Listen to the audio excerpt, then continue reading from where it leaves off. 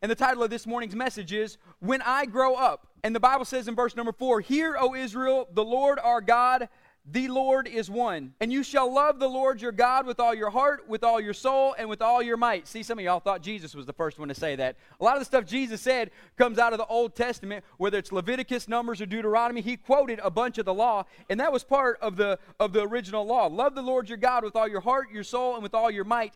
These words that I command you today shall be on your heart, that you shall teach them diligently to your children. You shall talk to them when you sit in your house, and when you walk down the road, and when you lie down, and when you rise up. You shall bind them as a sign on your hand, and they shall be frontlets between your eyes. You shall write them on the doorpost of your houses and on your gates. So before I jump into the message this morning, I want to hit on some of these verses that we just read just for a second. And it says in verse number 7, You shall teach them to your children diligently.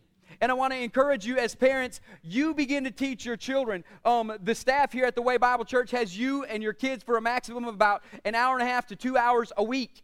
The school has them for about 40 hours a week, and you got them for the rest of the time, and you expect us to make the biggest influence on their life in an hour and a half. And I'm going to tell you, we can't. We can't. So the Bible doesn't say, as he's reading this, for the priest or the Levites to teach everybody. It says you teach these statutes diligently to your kids, and this is how you are to do it. You shall talk with them about it when you sit down in your house. You shall talk about it when you drive down the road in your car, right? You shall talk about it when you eat, and you shall talk about it when you wake up. You shall talk about it at night before you go to bed, and you shall make it, as the Bible says, a sign on your hand. Some of you parents ought to just write a scripture on your hand. So every time you pick up your phone, you're like, I better talk to my baby about Jesus today. Amen? It says, wear as a frontlet between your eyes. And some of y'all are wondering, what's a frontlet? Well, in the Hebrew culture, sometimes they wear head decorations where they have a jewel that hangs down between their eyes, and it's called a frontlet, and it means always keep the Word of God right there before you. So you're always seeing that before you see everything else behind it. Teach your kids to have the Word of God that close to them, so they see it first, and everything is filtered through the lens of the Bible before they see all the junk in the world. This is how we're supposed to teach our kids. And listen, it doesn't say to sit down and have an hour sermon prepared for your kids. It's talking to them, teach them applicably in life the Word of God. Such as we just got done with the series called Free, and we went through the whole armor of God. When you have a child and they're still under 5 years old, a lot of times you're still helping them get dressed. And when you put their little belt on, why don't you tell them, God's given us clothes to wear. And he's given us a breastplate of righteousness that goes on about just like this shirt does as you put it on. And he's given you shoes for your feet that fit about like these do, so don't lose your shoes or you'll get in trouble, but don't lose your peace either or you'll get in trouble. Amen. Come on. You don't have to figure out how to preach a message. You just got to figure out how to physically apply the Word of God as you're going through your day, as you get your kids' breakfast ready. I don't care if it's a Pop-Tart as you're walking out the door, or I don't care if you fix your kids bacon and eggs and hash browns and everything else. If you do that, I'm coming to your house for breakfast. But as you're laying whatever it is in front of them for breakfast, just say, I'm giving you food this morning, but Jesus said he's got food that we know nothing about. He's got the bread of life, and so I want you to depend on the Word of God just as much as you do this Pop-Tart that I'm giving you for breakfast. And by the way, son, the Word of God is way more healthy than this Pop-Tart. Forgive Mom and Daddy for that's all we're feeding you, right? And I'm going to tell you, physically just apply the Word of God to your daily life. Jesus did great at it. That's why he was one of the most powerful prophets that ever lived, the most powerful prophet that ever lived, one of the greatest teachers that ever lived, because everything he did, he gave a physical workday illustration to the Word of God. You do the same. You parents are very, very smart. You just got to use your intelligence and apply it to the Word of God and figure out how it applies to every day of your life. And so when you're driving down the road listening to the radio and you hear this great, amazing Christian song come on the radio, right? And you hear this great, amazing Christian song that says, our praise will ever be on our lips before God, you can just turn the radio down and say, it doesn't really matter what we're going through. We're always going to just praise God. Not necessarily praise God for the problem we're in, but we're going to praise Him through the midst of the problem we're going through. And you make it very applicable when you're driving down the road. It says walk down the road. I'm glad we got cars. We get to drive down the road. And some of you who brought a boat to church this morning, I didn't know if you were going fishing or just trying to get home, right? But even as you're going to the lake, it doesn't matter. Talk about it with your kids, right? and make it very applicable in your everyday life. And so understand this, you don't have to be perfect to raise a family. Amen. But you do have to be free. You don't have to be perfect to raise a family, but you do have to be free to raise a family. You got to be free from a couple different things this morning. First of all, you got to be free from your past. You got to be free from your past. And listen, I'm going to say some things this morning that I don't want you guys to take heavy-handed, okay? I'm going to do my best to put some jokes in here, even though I'm not the funny one in the family. That's obviously Jeff. He can come up with a joke of anything. What? Yeah. I didn't say they were good jokes. I said he could come up with a joke. And everybody said amen. Come on. Except Hunter. He didn't say amen. And so throughout this process, and I'll just tell you a funny story of just even coming to this message here this morning. I was eating lunch with a good friend last week, and we just got done with the free series, and we were talking about angels and demons, and he said, what are you preaching on next week? I said, child dedication service. And I said, well, I guess it's angels and demons, you know? I mean, it's the way it really is. And so we're dealing with all this kind of stuff. And so the first thing you got to be free from is you got to be free from your past. Not just the bad parts, the good parts. Some of you are in your mid-40s, and you got kids, and all you can talk about is how you were the all-star on your team when you were 17. If that is the best thing that's happened in your life since 17, you got bigger problems than, right? I mean, we got people who are telling their kids how phenomenal they were at this certain sport in high school. Get rid of your quarterback issues. I'm glad you were the all-star quarterback of your team. But if you're 42, that shouldn't be the most influential moment of your kids' raising. And come on. I mean, I'm just telling you. And so in this process, you're going to have to be free from your past to raise your kids properly today. You should be inspired, and you should be way more successful than anything you ever did at high school today, that you can say, I did this in high school, but look what God's doing in me now.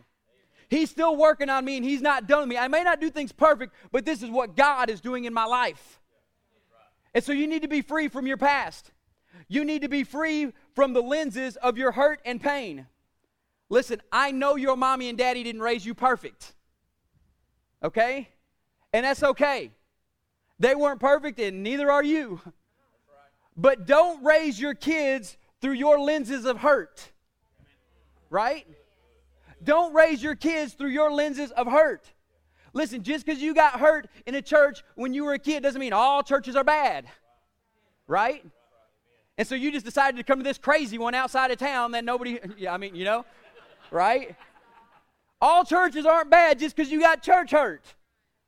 And listen, don't raise your kids through the lenses of your pain and hurt. Just because you were broke like I was growing up as a kid doesn't mean you can't raise your kids good and not be broke. Don't raise your kids through your lenses of hurt and your pain. And also this, you got to be free from the mistakes of your parents. Be free from the mistakes of your parents. I'm sorry your daddy worked 24 hours a day, 7 days a week to keep a roof over your head, and you got daddy issues. I'm sorry. Let it go. I'm sorry your mama did what she did and she snapped at you when you thought you were doing something right and you got bitterness in your heart. Let it go. Because you'll find out that many of you have done the same things to your kids. You're just not realizing it yet. And so when you're loose from those hurt and pains, they'll never experience those same hurt and pains. They'll experience a whole world of their own because we're not perfect. Right? We're not. As much as we try to be, we're not. But listen, you don't have to be perfect to raise a family, but you do have to be free. You got to be free to hear from God, and you got to be free to listen to God and let God do amazing things in your life. And listen, many times we have more faith in our past failures than we do in the promises of God for our future. Many times we have more faith in our past failures than we do for the promises of God for our future. And what I mean by that is this. If your kid wants to go do something and he wants to go try something new at school and you say, no, don't do that because you'll never be good at that because your past failures shouldn't dictate the promises of God for your kids. And the more faith we put in our past failures, the more we hinder and shackle and confine our kids and hinder them from being what God has called them to be. So quit putting faith in your past failures, and the next time you have an inspirational idea to do something crazy and neat and outside the box that you know is from God, jump in and go do it. Jump out there. And quit thinking about how many times you failed in the past. Start thinking about the promises of God that He said He has for you right now and for your future moving forward. Some of you, the best thing you could do is quit your $100,000 a year job and go follow your dream. Best thing you could do for your life. Because you put more destiny in a dollar than you do your dream. And you'll never be happy following a dollar, but you'll be satisfied and fulfilled following your dreams. I'm telling you the truth. And sometimes your dream will make more than you ever realized. You just got to follow what God's placed in your heart. So as we begin this morning, I want to encourage you with this and those words, because what I'm about to tell you is not so much along those same lines. We are in a crisis state in the United States of America. This is stats from the United States Department of Health and Services. 65% of youth suicides come from fatherless homes. 90% of all homeless and runaway youths are from fatherless homes. 85% of children who exhibit behavioral disorder are from fatherless homes. 71% of high school dropouts are from fatherless homes. 70% of youths in state institutions are from fatherless homes. 75% of adolescent patients and substance abuse centers are from fatherless homes. 85% of rapists motivated by displaced anger are from fatherless homes. And this is from an old school Census Bureau, 2009, a long time ago, and it says 13.7 million single parents are in America. 22 million children are raised by single parents. That's more than a quarter of America's children are being raised by single parents. 82% of those custodial parents are their mothers. 36% of custodial mothers have never been married. 76% of single moms have full-time jobs, and 30% of custodial mothers and their children live below the poverty lines. And these stats are the good numbers because they don't include absentee dads or grandparents raising their kids. So everything I just told you was the positives about the negatives in the United States. Can I tell you, it's time to make history today. It's time to make history today. It's time to plant trees and not flowers. It's time to plant something that will last, not plant something to be a decoration on somebody's table. It's time that we plant something that will last for an eternity, because get this, children may be 25% of our population, but they are 100% of our future. And listen, how you treat your kids today will determine whether you die in a nursing home or not. Come on. I know that sounds funny. But I'm telling you, treat your kids good today, because they're dictating the rest of your life later. Because I'll tell you this, the biggest grievance on my heart is I don't want my daddy and mommy to die in a nursing home somewhere where I just go visit them once or twice a week. I want to be so influential in my kids' life that even when I'm 90, they want to have me around. That my great-grandbabies want to have me around when I'm 90, hearing stories of how daddy in days of old, granddaddy, great-granddaddy in days of old did crazy stuff, like jumped off the roof of a house onto a trampoline. And I want them to hear stuff from me. But to do that, I got to be in their life. So how you treat the 25% of our population today will strictly dictate and 100% dictate how you live the rest of your life tomorrow. And so in this process of we are in a crisis state, I say we begin to plant trees, not plant flowers. Plant something that will grow, that we can build houses out of, not plant something that we put on a table for decoration that's dead and gone in a few days or weeks or months. I say we today make a decision that we plant something different that will have a profound effect on this day and the generations to come. That God will do something amazing in our life. As I said, and I'm going to say this again, you don't have to be perfect to raise a family, but you do have to be free. We're going to get into this a little bit this morning. I'm going to jump into talking about discipleship this morning and Jesus and his disciples. But the thing I want to reiterate is you are the biggest influence in your kid's life. And whether you realize it or not, you are the ones discipling your kids for good or for bad, because they'll end up being like you more than they'll end up being like anybody else. And so when Jesus said this in the Gospels, he said, "Follow me." He meant literally. He didn't mean figuratively. He said, "Follow me." And when he said, "Follow me," he meant it literally, not figuratively. Listen, the greatest mission field in the world is not the foreign mission field, it's your home. The greatest mission field in the world is not the foreign mission field, it's your home.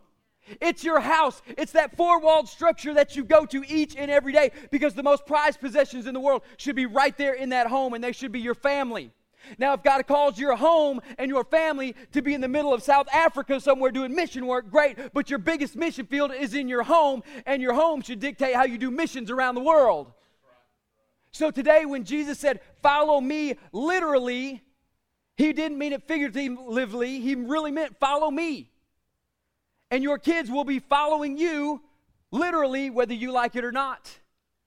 And here's the thing. Jesus said, go into all nations and make disciples of all nations, not converts. He said, go make disciples of all nations, not converts. And today I find out that we're doing something very startlingly wrong in the Western culture church, is that we're simply raising up a generation of people that acknowledge me but don't really follow me. We're raising up a generation of kids that acknowledge Jesus, but really don't follow Jesus. They acknowledge him on Sunday mornings. We say, praise you, Jesus. Your praise will ever be on my lips. And we sing all those great, amazing contemporary worship songs. And we raise kids that acknowledge Jesus, says, yes, I receive Jesus Christ as my Lord and Savior, and I believe in him with all my heart. We raise kids that acknowledge Jesus and say, when we get married, we're going to do it in a church because we're Christians. That's what Christians do. We acknowledge them, but we really don't raise up kids to truly follow him, to live up, to drop everything they have and go after Jesus with all their heart. Amen. Jesus said, follow me, and he didn't mean it figuratively, he meant literally. And in today's world, if we're going to plant something that's going to last for a long time and not flowers that sit as decorations on a table, we must begin to have our kids follow him literally, not just acknowledging him figuratively. See, because we're good about going to church on Sunday morning when your children should be experiencing church every day of the week at the house. Because you don't go to church, you are the church. We gather in a box that's made of metal on Sunday morning, and we celebrate faith together. But church shouldn't be what you come to. Church is what you should be the other 6.5 days of the week. You should come here to get refreshed. You should go out there and be. But we even raised a generation in this room to acknowledge him, but are we really following him? We acknowledge him. We love him. We love him on Sunday mornings like nobody's business. We love him. It's when Monday afternoon comes. Are we following him? Jesus said, follow me, not acknowledge me. The truth is, we're making disciples, and the problem is what they look like. Have you ever heard this saying? He's got a temper just like his daddy. Right? Come on, all the men said, ooh. Ladies, that was your chance to say amen, by the way. Amen, come on, elbow. I saw wives do this. Just, all husbands are getting that flinch going on. Listen, we're raising disciples whether we realize it or not. How about this one? She acts just like her mama. Men, don't say amen. I'm saving you trouble. I'm saving you all kinds of trouble. She acts just like her mama, right? The problem is we're raising disciples. It's just not the kind we want to see. We're raising them day in and day out. We're raising disciples to be just like us.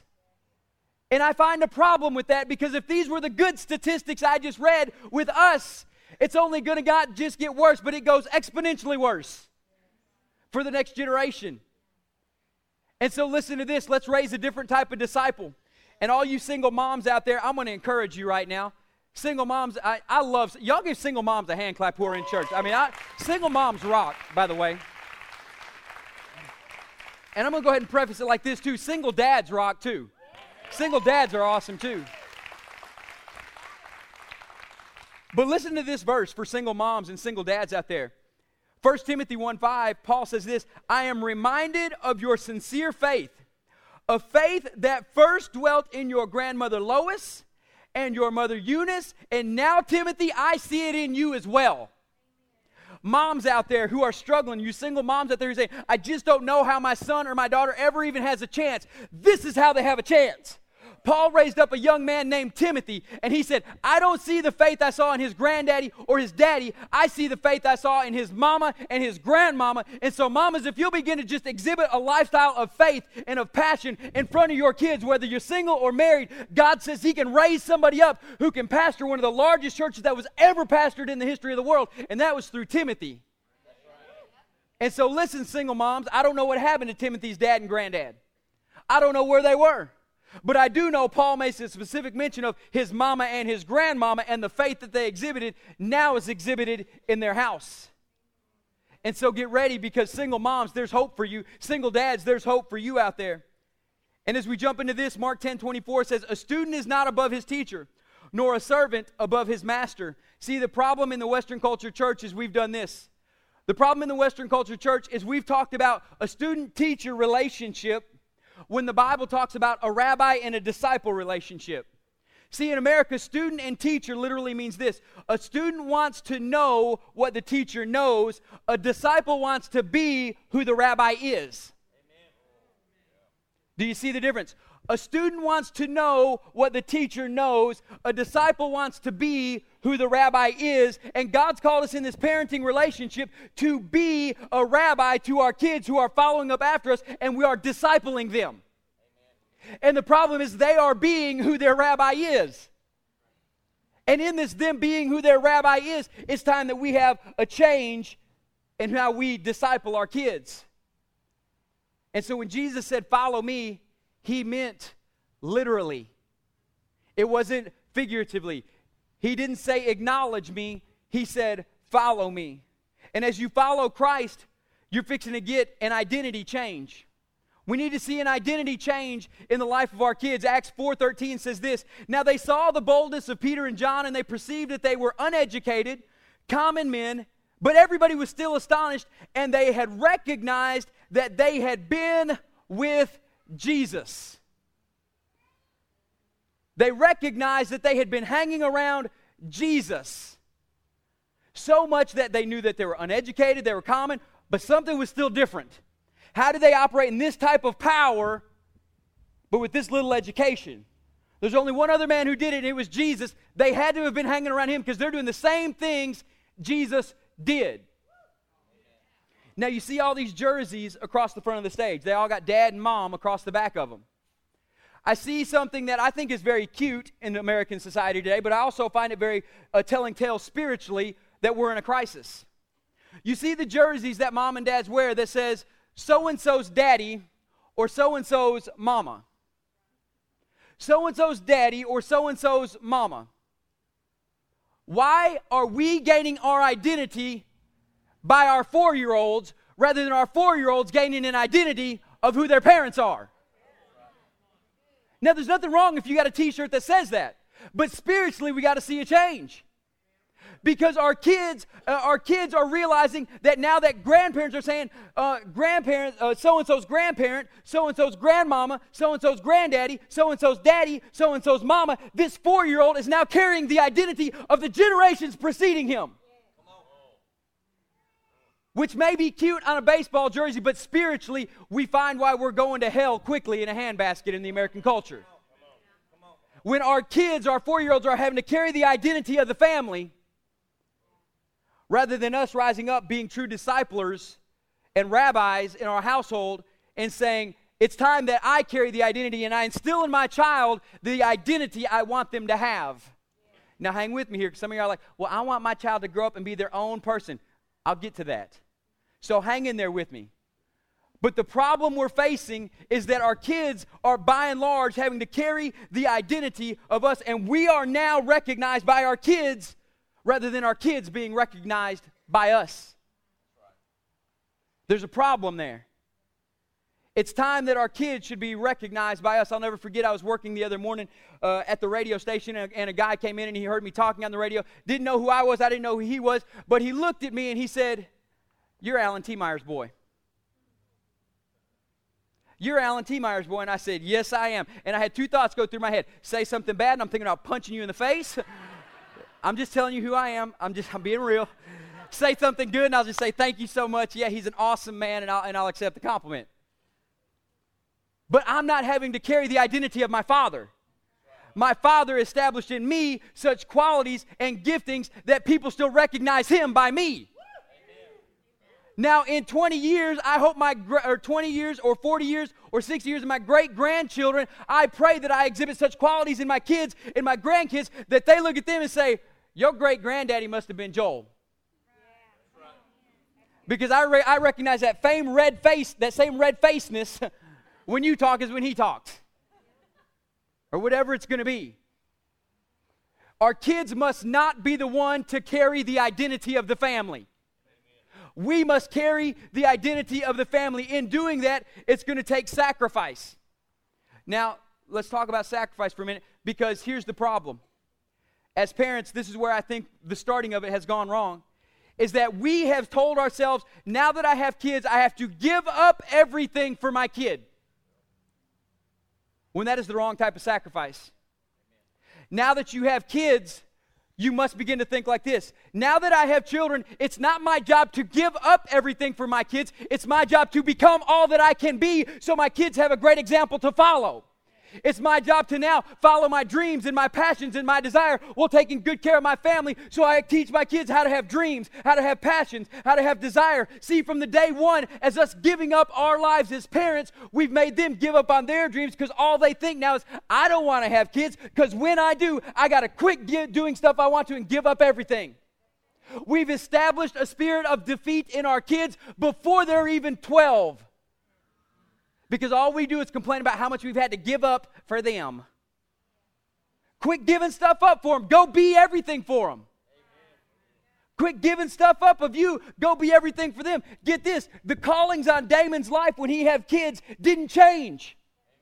The Bible says the gifts and callings of God are irrevocable. They're without repentance. And that means when Damon had kids, it wasn't just his job to preach and lead youth ministry. He better start doing it at a whole nother level, because now he's got 2 little eyes and then 2 more little eyes watching him all the time, at home, at church, everywhere else. And he now has to up his game and be all that he can be, not just be amazing at a service.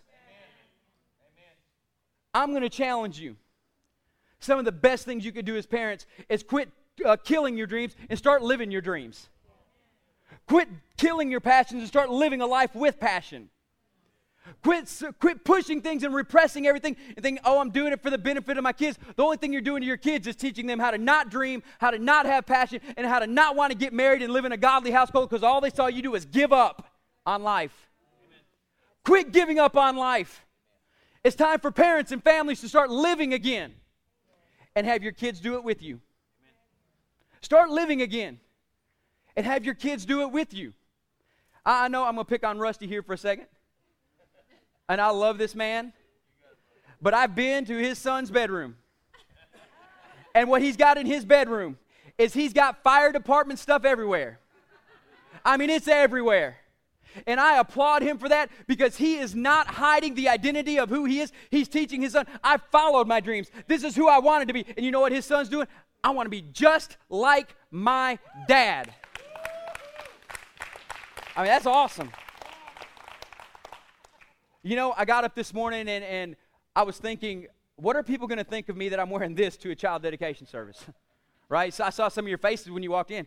He couldn't dress up better than that. He's taking pictures with my kids. Right? And I got up this morning with great pride, and I put this shirt on, and on the back that says Dad. Because when I think of my dad, I don't remember all the fun stuff we did. I don't remember all the great times we had. What I remember about my dad is my dad taught me how to work. He taught me how to have work ethic. He taught me how to have integrity. He taught me how to be a man. He taught me how to grow up and take care of a family. He taught me even when you go through bankruptcies and you have every chance to leave your spouse, it may be better off to pick them up and move 1,800 miles to another state and start all over and stick the family together and get into a place where God can plant you and be a man of integrity and raise your family than to run away from it. And so when I put this jersey on this morning, I was glad to mark out the name on the back and put Dad, because I'm not ashamed to say I want to grow up with those exact same qualities like my daddy has. And I pray that when kids begin to put on jerseys, that they'll want to mark out, even one of my favorite players, and y'all can boo him if you want to, they'll want to mark out Tom Brady's name and put Dad across it. That they'll want to mark out the name on the back and put Mom on it, because I want to be just like my mom. She taught me how to dream. She taught me how to live. She taught me how to do life and do it well. This is who we must become. Parents that don't have my son's name on the back, but parents that have kids saying, I want my dad's name on my back. Because I want to be just like Daddy. I want to be just like my mom. Because that's the standard we're raising this next generation with. Kids that want to be just like us. to do that, you're going to have to give them a different identity. You're going to have to give them an identity that is found in Christ and in Christ alone. Listen to this. Galatians 2:20 says this, I have been crucified with Christ, and I no longer live, but it's Christ who lives in me. And the life I live now, I live it in the flesh by faith in the Son of God who loved me and gave himself for me. Paul knew he wanted to live and be just like Jesus. That's why I said, I've crucified myself and I no longer live, but it's Christ that lives within me. He said, I want a new identity. And if anybody needed a new identity, it was Paul, right? Known for killing Christians, known for doing all the legalistic stuff, was the biggest terrorist that the church had ever seen in the beginning. And so if anybody needed a new identity, it was Paul. And so you in your life, I don't care how much bad you've done, you may need to get a new identity this morning. But it's time to start instilling in our kids an identity found in Christ Jesus that says, with Christ, all things are possible to those who believe. Not with Daddy, it's not all possible, but with Christ, all things are possible to them that believe. It's time that we start instilling an identity in Christ that says, greater is He that's in me than anything facing me in this world. I'm in Christ. It's time that we start establishing identity with them in Christ so that they can say, I am more than a conqueror through Christ Jesus who loves me and gave Himself for me, and I can be what God has called me to be. In them finding their own identity, you better encourage them in their own personality. And here's why I said, if you want your child to grow up and be who they're called to be, good. Let them have their own personality. But their identity needs to be found in Christ. I pray our kids live in such a way that they don't have to have a bracelet that says WWJD on it for them to know that they're identified with Christ. I pray that they live in such a way that says, wow, he's acting just like Christ acts. If clothing has to tell about your identity, you need to change your clothing because you're not living the right identity. If the only way people know you're saved is because you got a fish on the back of your car, take the fish off. If you teach their kids to be confident in their identity, they will be bold and secure in their personality. I got two sons, opposite as the day is long. I have one child who's shy. I have one child who, bless his heart, is just like me and runs headlong into a door. I love the kid, but I'm like, son. And I'm teaching them their identity in Christ while embracing their separate personalities. Because the funny thing about their separate personalities is my older son, who is the shyer one, has more of an identity in Christ than the younger one because we've been teaching him, we've been discipling him longer, he's been alive longer, so he's got more of an identity in Christ. So when he begins to talk about the Bible, he becomes the bold one. His face starts getting a little red like mine. He is the one who is passionate about the Word of God. I got home really late one Monday night, and he went in his room, and I prayed over him, and he smiled and said, Daddy, I waited up for you to pray with me. You want to talk about, oh Lord, he's watching. I'm just saying, in this, he has his own personality. I embrace it. If he's shy, let him be shy, because honestly, I was one of the most shy kids you'll ever meet up until about 9th or 10th grade, until literally I found my identity in Christ, and then everything switched. It was a switch like that. I became bold in who I was. So I'm embracing his shyness. I'm not encouraging him to be shy. I'm encouraging him in his identity in Christ. Now this one over here, I'm just having to encourage him to just start listening. But I know that his boldness that's already there is his personality, and I love the identity I get to instill in him in Christ. Now, he even prays with me at night. We have this prayer we pray every night. And Caleb can almost quote it word for word. Aaron can get about every third word. And he loves that because he says it with a big old smile. So I love their identity that they're finding in Christ, but I'm not going to hinder their individual personalities. My personality and my brother's personality are completely different, but we know our identity in Christ, so we're both confident in how we both do ministry. Encourage them in their personality. You set their identity. Let them be identified with Christ. If we establish our children's identity, we'll be raising a generation that gets planted, that becomes literally a tree that the Bible says is a tree planted by the streams of water, which yields its fruit in season, whose leaf does not wither, and everything they do, it prospers.